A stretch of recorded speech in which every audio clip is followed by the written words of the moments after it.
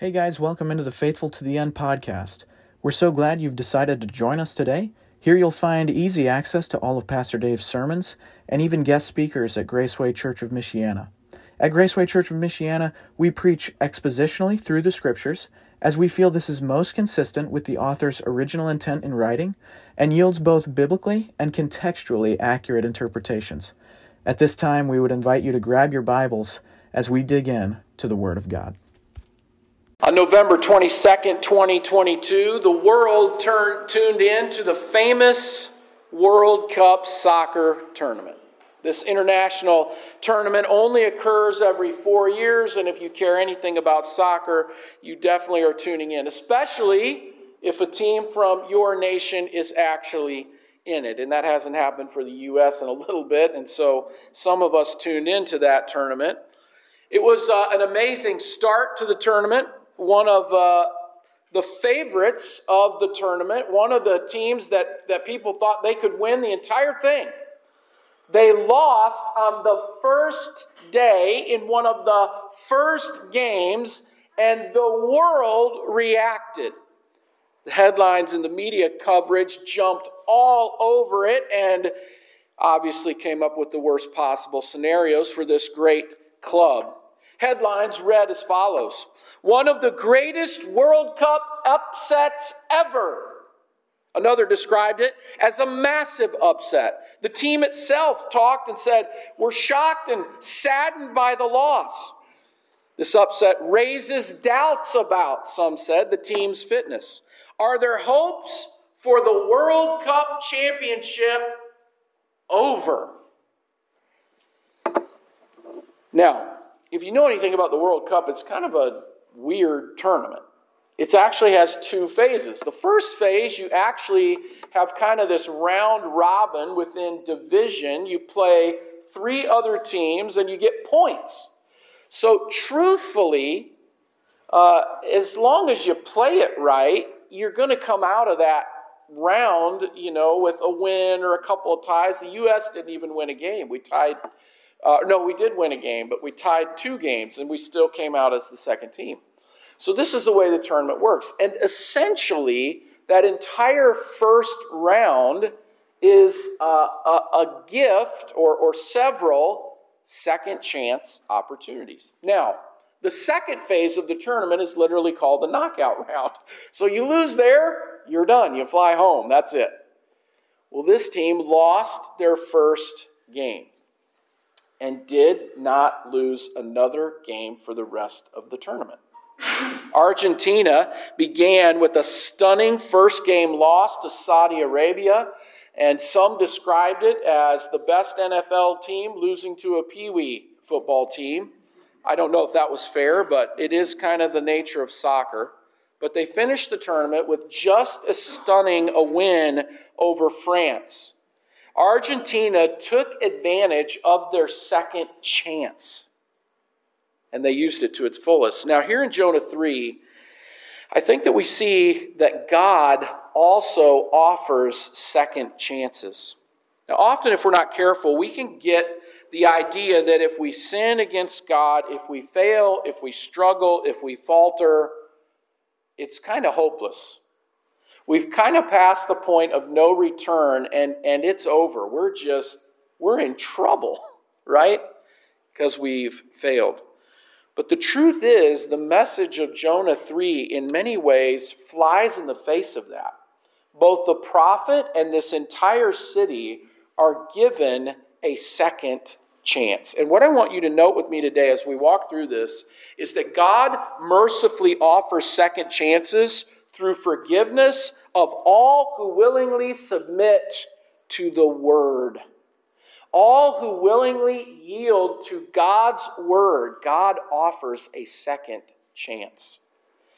Now remember, as we looked at this book and kind of introduced it several weeks ago, Jonah's the only prophet that does not address Judah or Israel. It's the only prophecy, it's the only prophetic book that is not directly to the Jewish people, to the nation of Israel. Remember the focus of Jonah as we begin. You have a Jewish prophet. He's called to prophesy to Nineveh, and instead of doing that, he runs. He doesn't want to go to Nineveh. He doesn't want to preach to them, so he runs. He can't get away from God, we discover in chapter 1. They throw him out of the boat. The great fish swallows him. And chapter 2 is really, it shifts. It shifts from a story to this poem of thanksgiving. Now, remember, as we discussed the poem last week, Jonah is in the belly of the fish. So he's offering this prayer of thanksgiving from the belly of the fish. You know, in some ways we could argue maybe he's not out of the woods yet. You know, he's still kind of in trouble. Well, the end of chapter 2, Jonah's vomited out on land.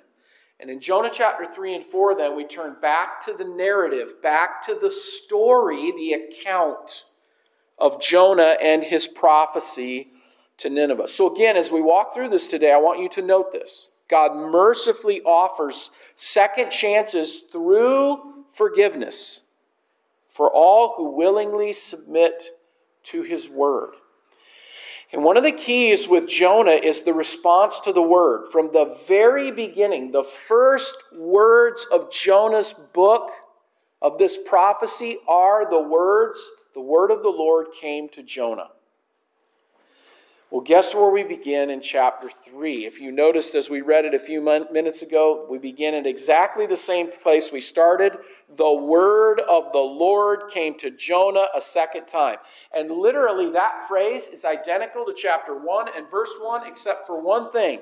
Literally, in the original, all we're missing is the son of Amittai. And so that's it.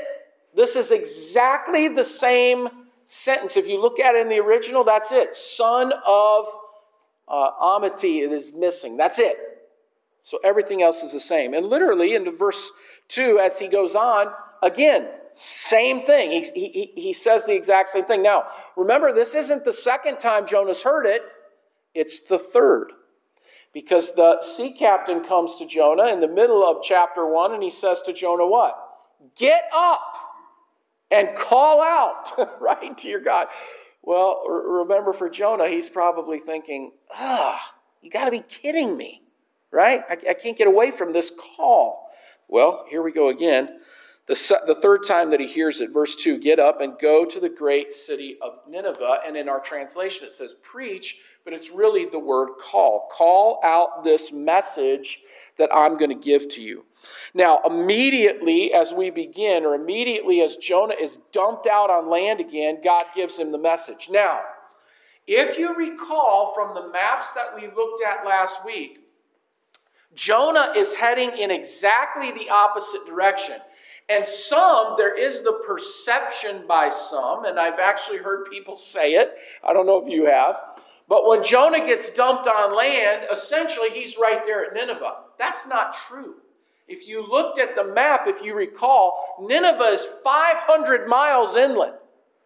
So guess what Jonah gets to do for a 500-mile walk, right? He's stewing on, I still got to go to Nineveh, and I still got to call out to Nineveh, and I'm not sure that I'm really happy about this, but what choice do I have? Right? What choice? God literally had a fish swallow me and bring me back. I don't think I can escape. Okay, so I'm going to go to Nineveh. So he's walking to Nineveh. He's headed to Nineveh. But this time he knows he can't get away. Now, I want you to think for a moment. Have you ever engaged with the word and you've kind of been convicted over what you've heard? But you walk away and you, for whatever reason, you don't change. You know you were convicted. You felt it. The Spirit of God was at work in your heart. You knew it. But you walked away and you weren't changed. And again, that message, that truth, that word, that comes to you again. Maybe in a private time with the Lord. Maybe in another message. But you're confronted with it again. And here's the question. How do you respond to the word?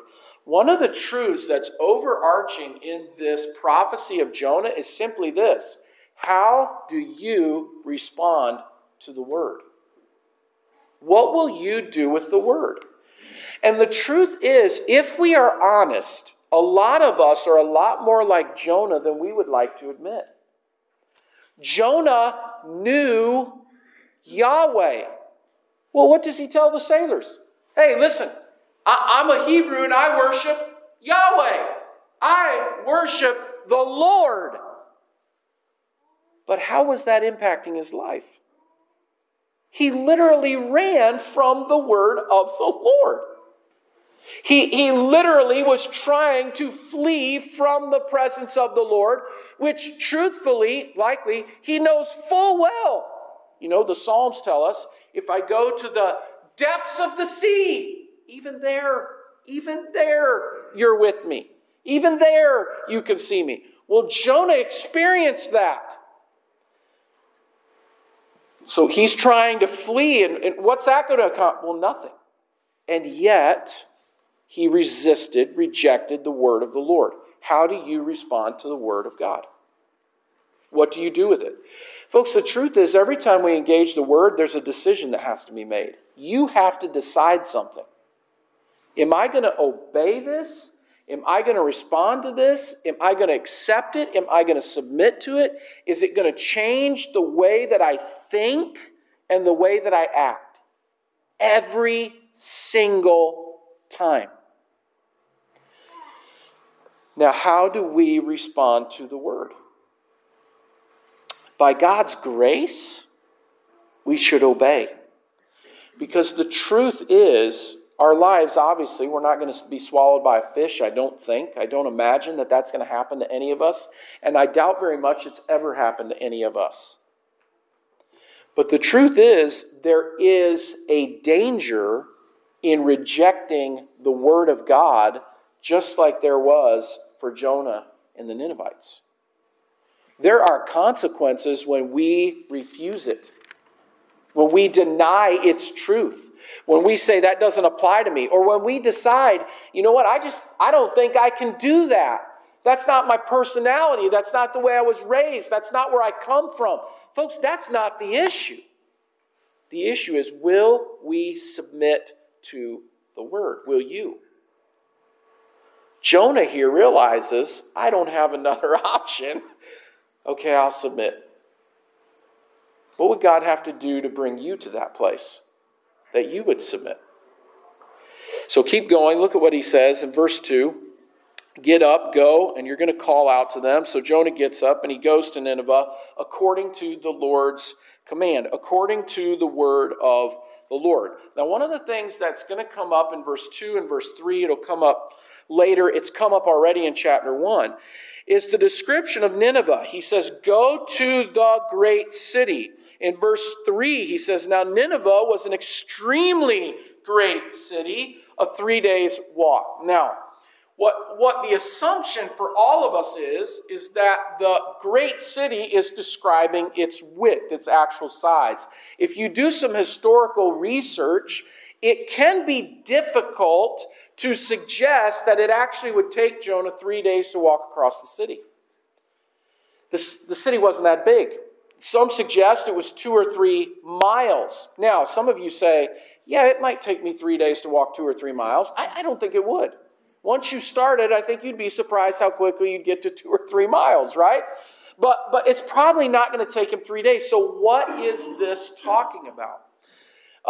Probably it's a couple of things. Some suggest Jonah stopping along the way to give a more extended explanation of the message. And certainly that's possible, though I would argue against that, and I'll tell you why. Because Jonah's attitude hasn't changed. We'll talk about that more in a minute. But Jonah's spirit, in some respects towards Nineveh, it's not really different. Some perceive in chapter 2 that Jonah's repented. Jonah, remember, we look at verse 9 and 10, Jonah's still thinking about those sailors up there that don't get it like he does. You know what I mean? Remember all the I's in there? Jonah's still consumed with I, me. So in some respects, I think Jonah, this is still a struggle for him.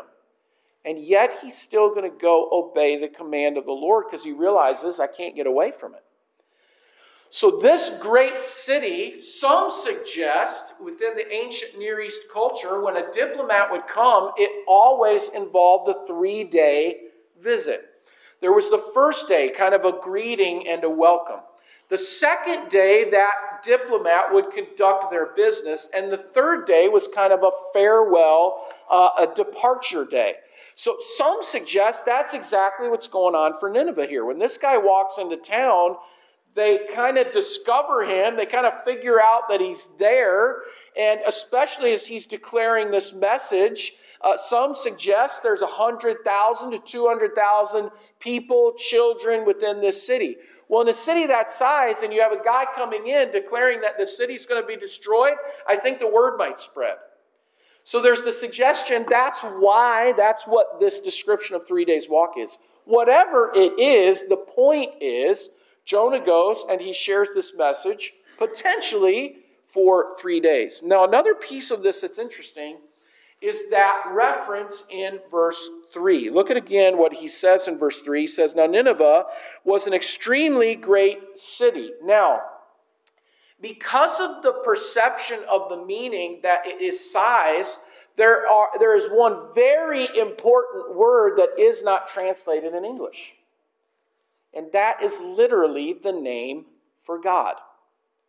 The idea of this phrase is actually Nineveh was an extremely great city to God.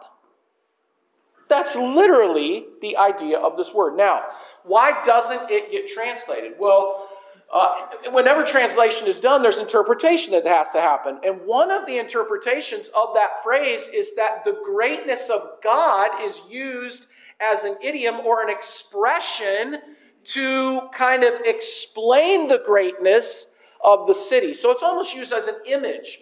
You know how great God is, that's how great this city was. Now, one really, really big problem.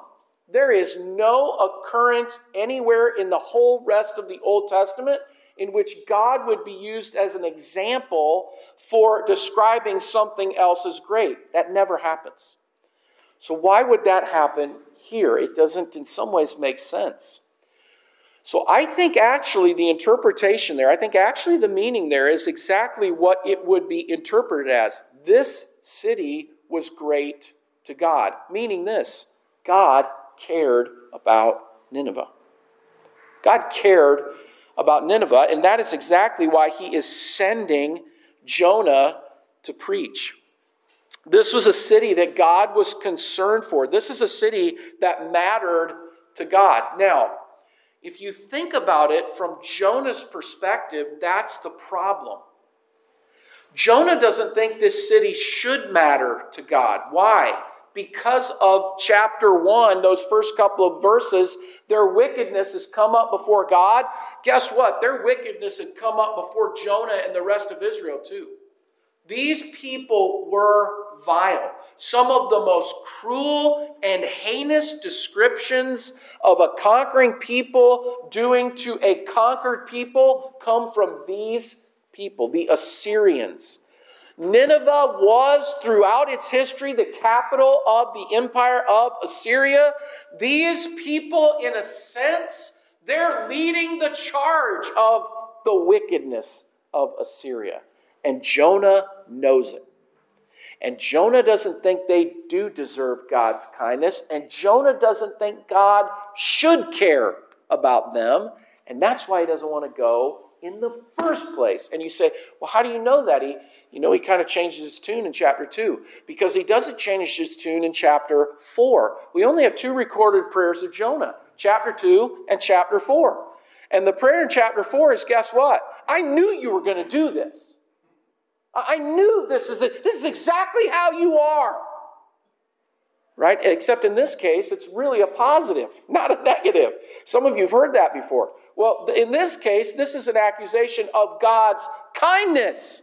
And that's why I think that's exactly what he's describing here. This is a city that God cares about. Why? Because God created them. If we're not careful at times, we can look at people that don't fit into our cultural, social bubble, and we can say, And in some respects, that's exactly where Jonah was. God doesn't care about them. God cares about me. I grew up hearing about God. I'm the prophet of God. I know Yahweh. You people don't. You don't get it. And if we're not careful, that is exactly how we can think, and even worse, how we can respond to others. The people that you engage with on a daily basis, even those that might get under your skin, sometimes literally make your skin crawl a little bit. God cares for them, just like He cares for you.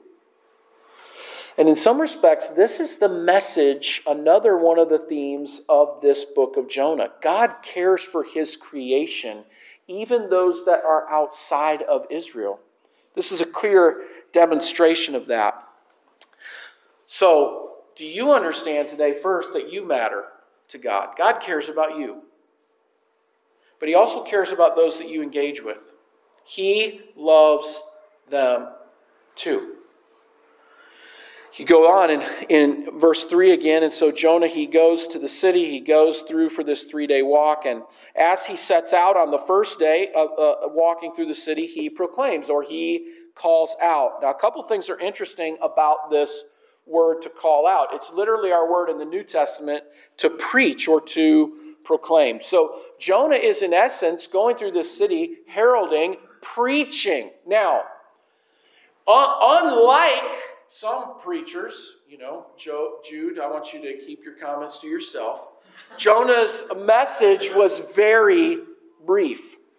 It's literally 5 words in the Hebrew. That's it. Jonah's message is literally, as he walks through this city, 40 days and Nineveh will be overturned. Now, two interesting notes. Number one, the Bible does tell us in verse 1 and 2, Jonah went to deliver the message of God. So, is this the message of God? To some extent, yes. But I want you to think for a moment about this message. 40 days and Nineveh will be overturned. Did you hear what he said, Frida? 40 days and Nineveh will be overturned. I wonder what that means. Now, as far as we know, there's no introduction of Yahweh, the judge, the creator. There's no address of the sin. Now, maybe for the Assyrians, they knew how wicked they were, and so they didn't need to address that. Right? They understood. Jonah understood. The peoples of the earth understood with this empire. They were evil. So maybe that didn't need to be stated. There's no explanation of the judgment. No idea what this judgment is. No idea what's coming. Here it is. 40 days and Nineveh will be destroyed. Demolished, the CSB says. Literally overturned. That's the idea of the word. To be turned upside down through destruction. Now, one of the things that's interesting, and one of the pieces that's interesting about this city is this city was widely recognized second in the ancient world only to the great city of Babylon. This was a pretty amazing place. This was a city that in the ancient world was known for being one of the greatest cities ever. And Jonah walks in and says, it's going to be destroyed. 40 days, you're going to be wiped out.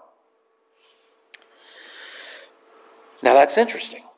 What's this mean to be turned upside down? Jonah seems to present this very minimalist, very reluctant in a sense, message to the Ninevites.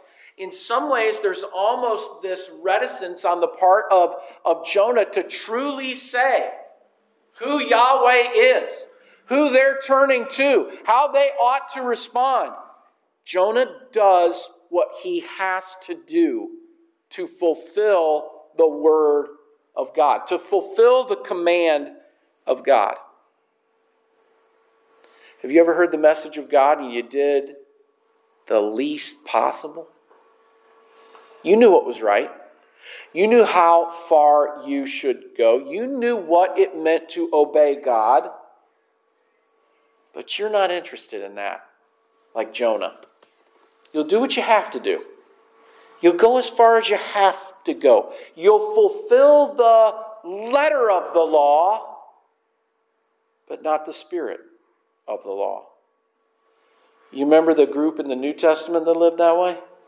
You see what I'm saying? This is Jonah. And the self-righteous spirit, perspective, attitude of Jonah reflects in his compassion towards others. And folks, the truth is, so does ours. So does yours. Sometimes our thoughts about ourselves and what we know and our relationship with God reflect on the way that we engage others. It's clear as a bell to them. It's clear as a bell maybe to those around you, but you can miss it. Because in your mind, you're right. And you know the truth. And you have the message. And you know what needs to be said. This is Jonah. And he obeys God as far as he has to obey God to not be swallowed by another fish. But that's it. That's it. That's all he's going to give. How do we respond to the word? How do you?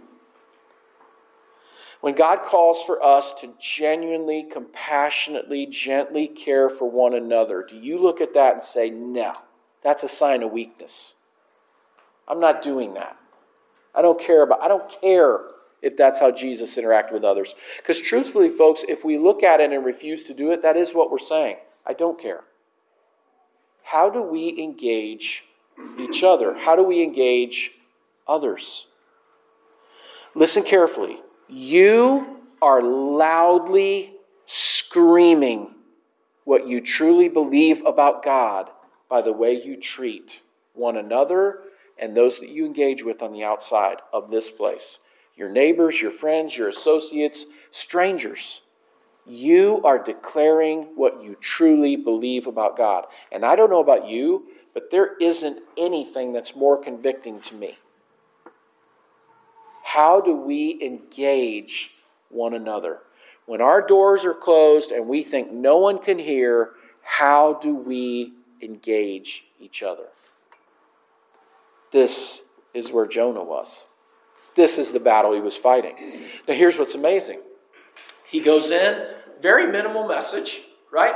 40 days, city's going to be turned upside down, going to be demolished, going to be destroyed. That's it. That's all I'm going to tell you, right? That's it. How does Nineveh respond? Truthfully, God's already at work in the city. You want to know how? Because of their response. Their response indicates God is already at work. Look at what they do in verse 5. So then the people of Nineveh believed God. That's it. I mean, you get that message and you're like, okay, we believe God. Listen. We struggle to believe God with a lot more information than that, don't we? Right? We struggle to believe God with our future, maybe our health, maybe our finances, maybe relationships. We struggle to truly believe God with a whole lot more information than they were given. 5 Hebrew words, and they believed God. It's amazing. It's amazing. And it speaks to the work of God in their lives. It also speaks to the readiness of this people to hear. Very likely because of the circumstances of Assyria at the time, and it is believed, one of the hurdles with this passage is, why is the king of Nineveh only the king of Nineveh? Why wouldn't he have been called the king of Assyria? Well, because Assyria at this point likely has been massively weakened in their power. And as most empires do, they split up the terrain. And so likely this ruler is literally only the ruler of the city of Nineveh. That's it. He doesn't have power outside of Nineveh, but he has it inside Nineveh. And the people inside Nineveh, Jonah preaches to these people, and they respond. And this king humbles himself Listen carefully. That's not a common trait of world leaders, to humble themselves at the message of God. Period. It's just not. That is not how this goes. But it does for him.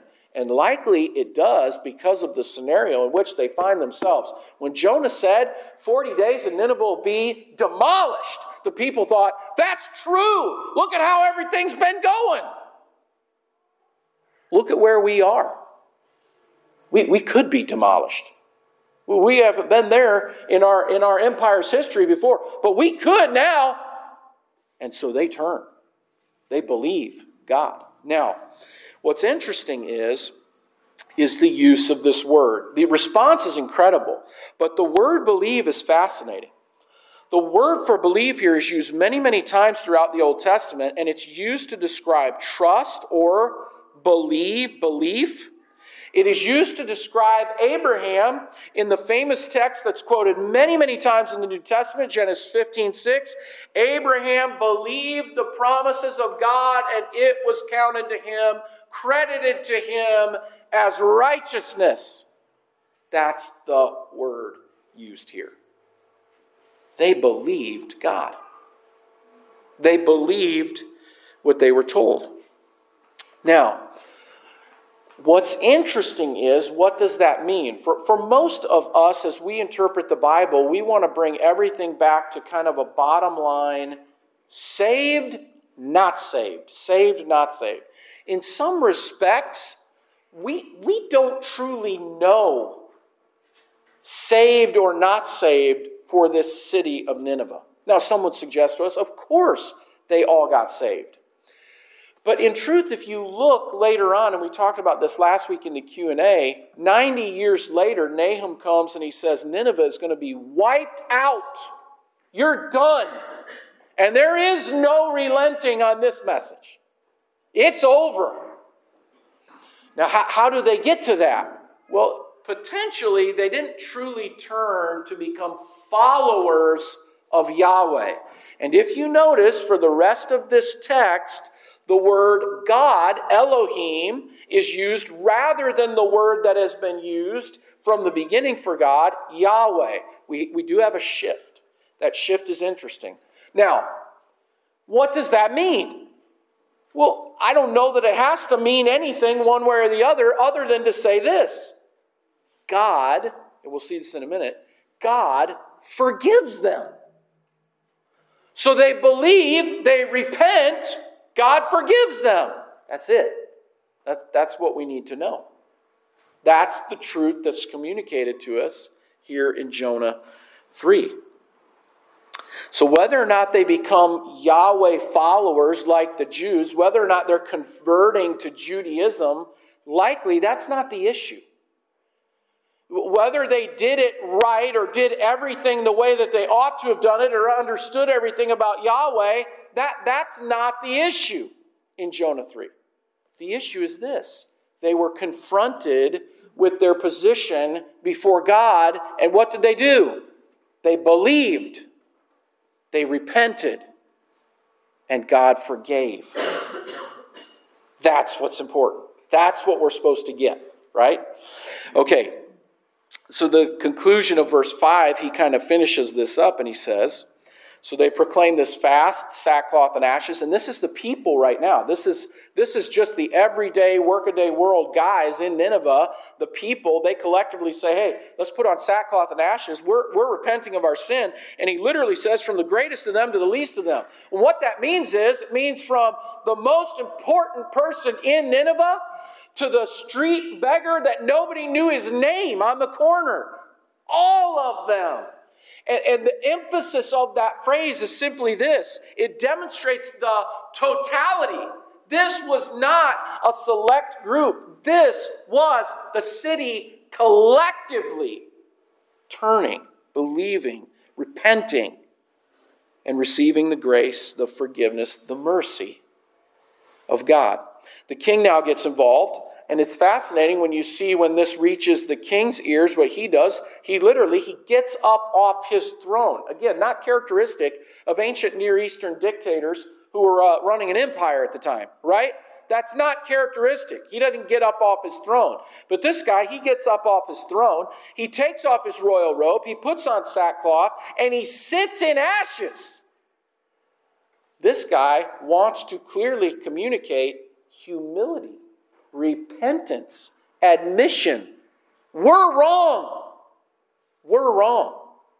We've gone the wrong way. We've done wrong. We've sinned against God. We admit it.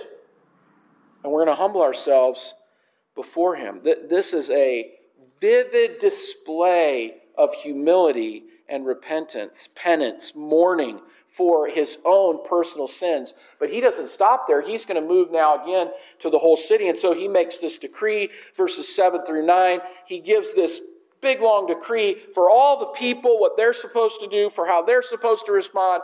Animals. He includes the animals. And literally, in verse 7, do you realize he says, they must not eat. Literally, it means go to pasture.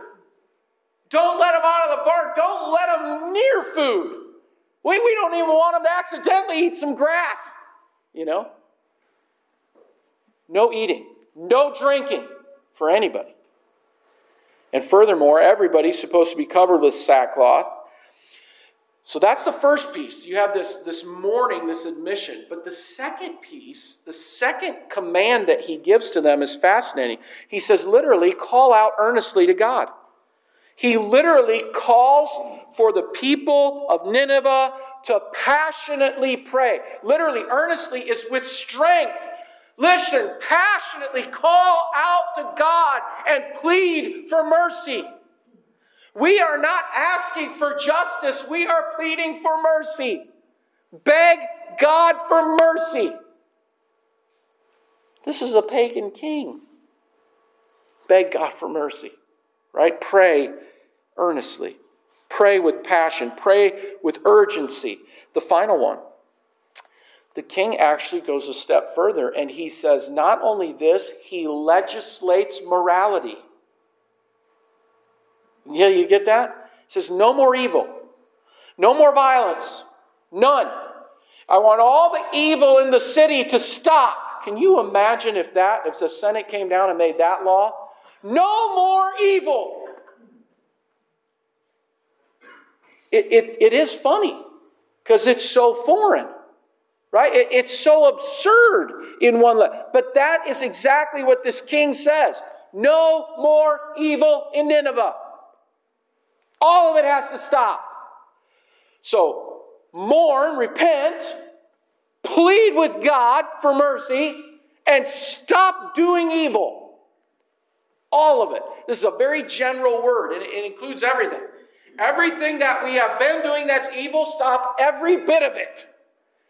Why? Verse 9. Because the king has this tiny little bit of hope.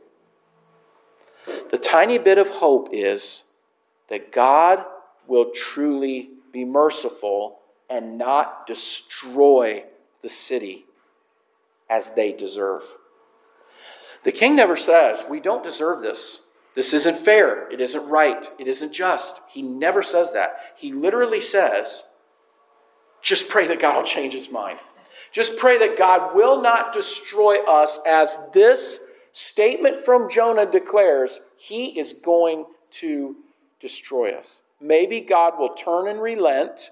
And then he says, he may turn from his burning wrath. And literally the idea of that phrase is that his nostrils are on fire with them. Now, as we sang this morning, did you notice the times that we sang about God's wrath being appeased toward us through Christ?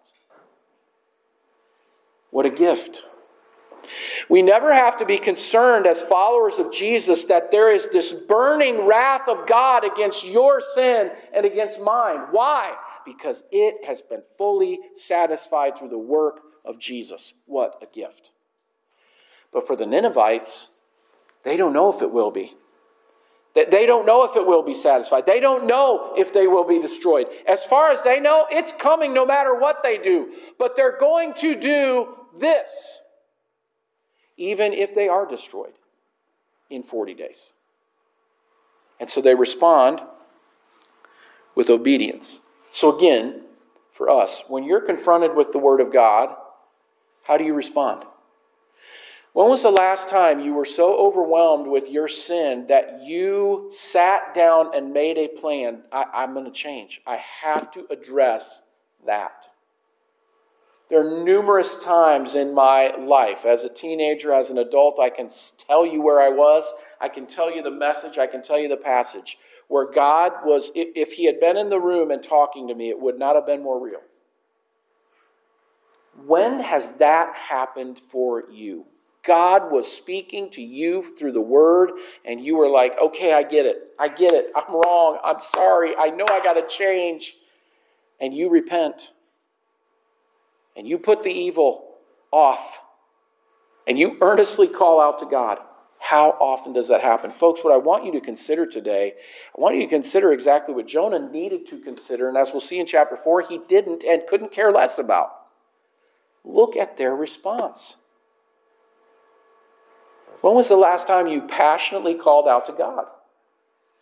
When was the last time you saw yourself, your sin, for exactly what it was? Evil, wickedness against God. God, give me grace to put that off. This is exactly where the Ninevites are. And in verse 10, we see, in some respects, obviously, we see the conclusion. Though it's not the conclusion, because all of chapter 4 is the conclusion, because really the point of this book is about the mercy of God. In part, the mercy of God that Jonah doesn't quite get.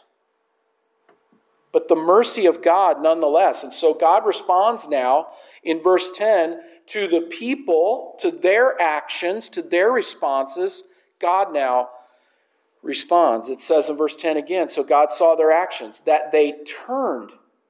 Now here's what's interesting. If you note back in verse 9, God may turn, and then he says again that same word, turn, and then that's this word again here, that they had turned. They had turned from their evil ways, so that God relented from the disaster He had threatened them with, and He did not do it. And I find that characterization fascinating because in truth, that's exactly what this was. This is a warning of impending judgment. But Jonah does not deliver the message, if indeed he had it. He doesn't deliver the message, but God will give you mercy if you turn. Now maybe that wasn't part of the message. But if it was part of the message, we don't have that in His 5 words, do we? But this is the response of God. God forgives. The genuine response of the Ninevites to the message of God brings God's mercy. And here's the truth that I want us to grasp today. God does not display His mercy because Nineveh got it. God does not display His mercy because they invite the prophets of Israel into Nineveh and say, we want to start a Yahweh university and we want to learn everything there is to know about Him. We want to have theology classes. We want to get all of this right. They don't do that. They literally hear the message and they acknowledge we've sinned against God. And we got to repent. And we've got to stop doing evil. And God responds to their turn. God responds to their repentance. And it's fascinating. This word turn is used a lot in the Old Testament. Over 1,000 times it is used. And many times, as you can imagine, it's used for our repentance. It's used for us turning. But it's also used several times to describe God turning in His response to humanity. It's used in Jeremiah 18. It's used in Jeremiah 26. It's used in Joel 2:12. It's used in Micah 3:9. Now what's interesting is, in Joel 2:12, it actually is used, in Jeremiah 18, it's used both positively and negatively. Literally, it's used like this. If you will do right, if you will repent, if you will turn, then I will turn. I will relent, and I will not send the judgment. However, if you won't repent, then I'll repent of the good. I'll relent. I'll turn from the good that I was going to send to you, and instead I'll send the judgment that you deserve. But in that case, do you see how, in a sense, there's this option there for the people? If you will obey, if you will follow, if you will yield, then I'll give you good things. I'll give you mercy. I'll give you forgiveness. And that's exactly what he does here. This is not a radical theological hiccup that we have to climb or a hill that we got to get over. Here's the truth. God has responded to you exactly the same way. The offer of Jesus is an offer of God to relent, to turn from the wrath that you deserve. The offer of rescue in Christ is, in a sense, the same offer. You can be forgiven if you will repent and turn from your sin. You can be forgiven. I can be forgiven. And by God's grace, I trust today that you have been. If you have not been forgiven, you can be today. You can be rescued from your sin today. And I trust by God's grace that you will be. This theme of repentance and forgiveness runs throughout all of Scripture. And as we looked at the Gospel of Luke last year, Luke finishes that Gospel in chapter 24. Remember, he says, Jesus, as he is helping the disciples understand who he is and what the Messiah means for them and truly for the world. He concludes with this: the Messiah, he's going to suffer and rise from the dead the third day, and repentance for forgiveness of sins will be proclaimed in his name to all nations, beginning in Jerusalem. Now, here's what's fascinating. We're not there, but in 2 weeks we're going there. And guess what the theme of Acts is? Beginning in Jerusalem, his name is proclaimed so that repentance for forgiveness will be preached. Begins in Jerusalem, goes through Judea, and then to the uttermost parts of the earth. Even hits almost Tarshish by the end, right, of Acts. It's amazing. This is the layout, the structure of Acts. It's this reality. The forgiveness of sin explained to humanity so that they know the offer. And they have the chance to respond, to repent. God here turns from the promised judgment against these people. And God turns from the promised judgment on you and me if we will repent and turn in faith to Jesus. You too can be forgiven. Have you experienced that forgiveness? If you have, rejoice in it. Live in light of it. If that's true in your life, the reality is that should be impacting you every single day in the way that you respond to the Word. So how do you respond to the Word? As we can see, I hope, walking through this, God, He offers mercifully second chances through forgiveness for all who willingly submit to His Word. Do you submit to the Word? Do you yield to the Word? Again, this account of the prophet Jonah and the city of Nineveh is truly an account that magnifies the mercy of God. God is merciful. He is ready to be merciful. He is ready to forgive. Forgiveness is available. What will we do with it? What will you do with it? Is that forgiveness, is that mercy impacting what you do, how you respond, the way that you live every day? It can, it should, by God's grace.